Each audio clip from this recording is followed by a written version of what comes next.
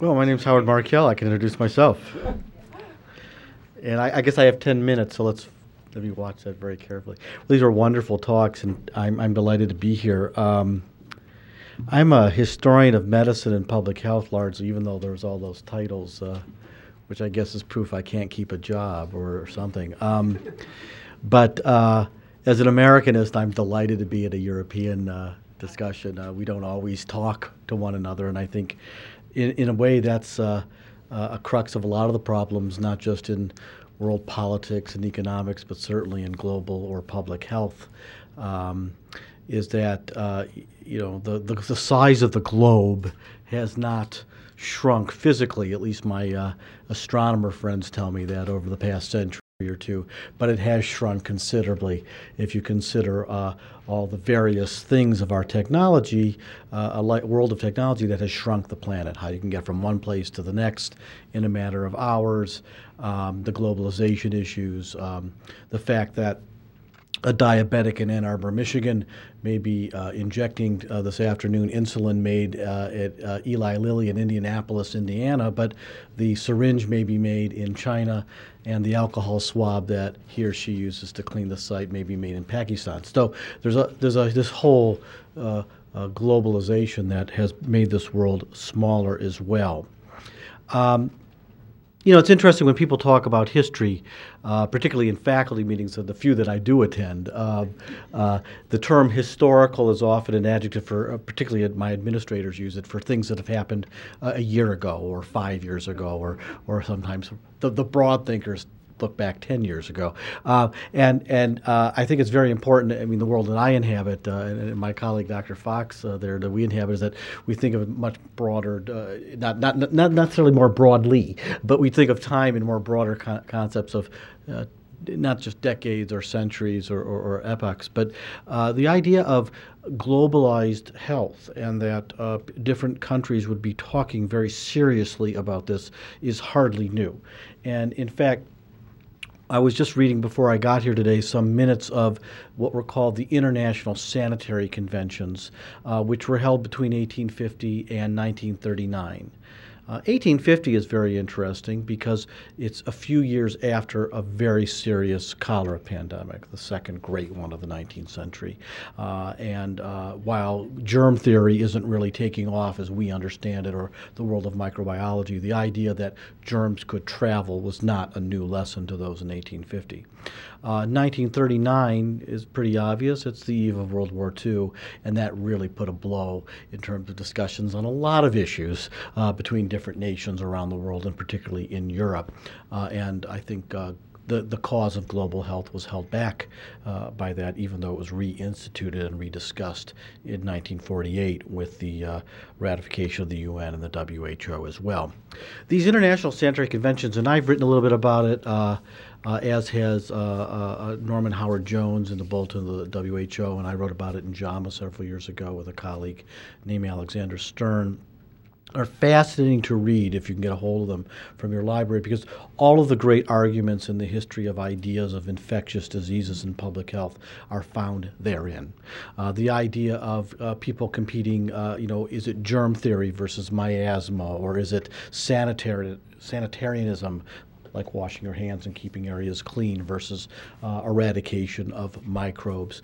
Nationalistic issues become very important, as you can imagine then as well as now, and even the scientists, lo and behold, are sometimes guided by that nationalism.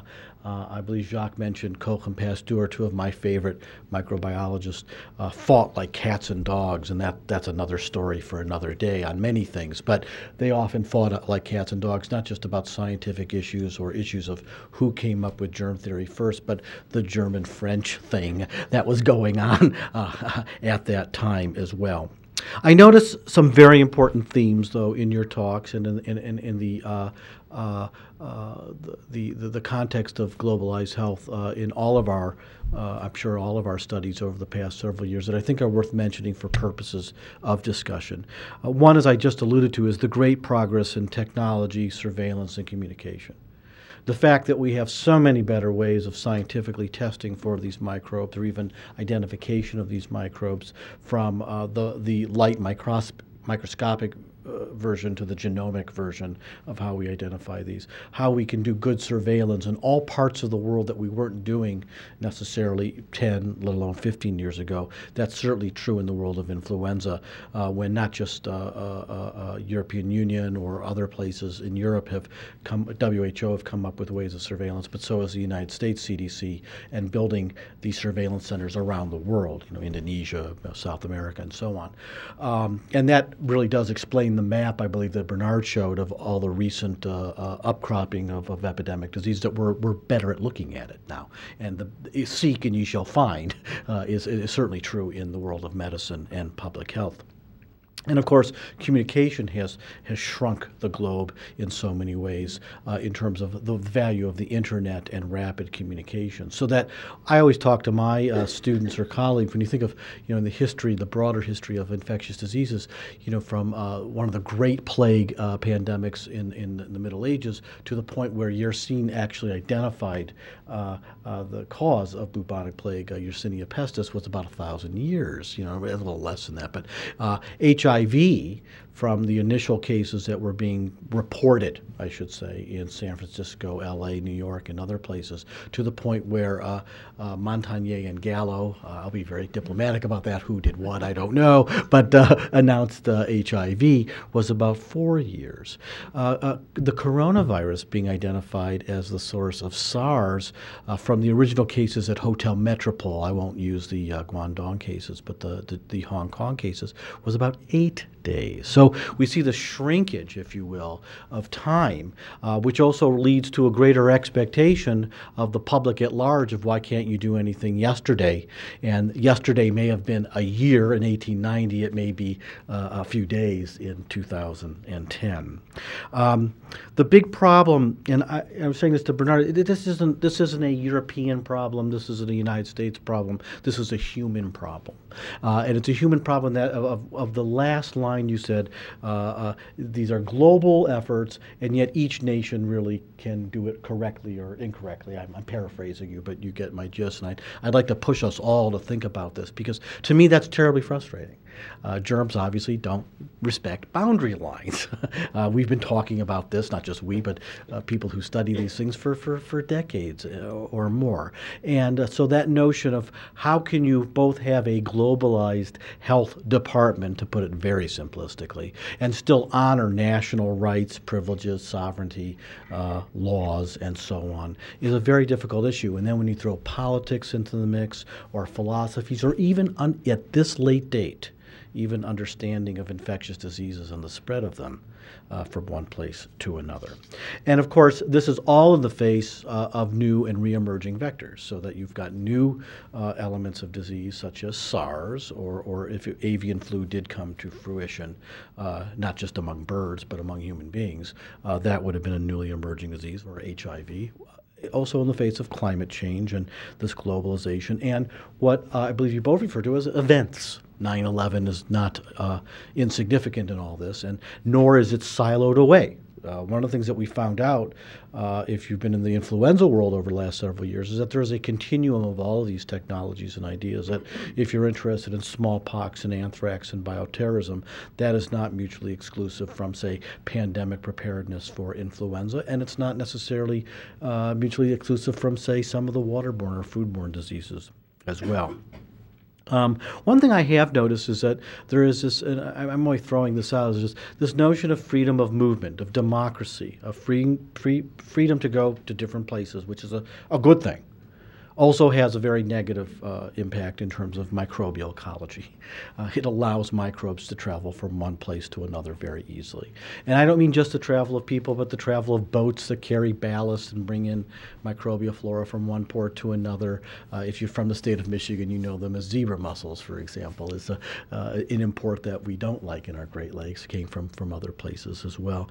And that freedom of motion versus strict control. And I thought about that most cogently at a SARS conference about a year after SARS, when there was representatives of China, the Chinese government, the Singapore government, the Vietnam government, and the Canadian government, all talking about their locales' response to SARS. And if you really wanted to measure it on a graph. The more democratic, the more open the nation, the more difficulties they had in terms of squashing and dialing that down. Singapore did the best. And that troubled me. And I'm bringing that up again to you because it troubles me still. And I don't have a good solution for that. And the other issue is and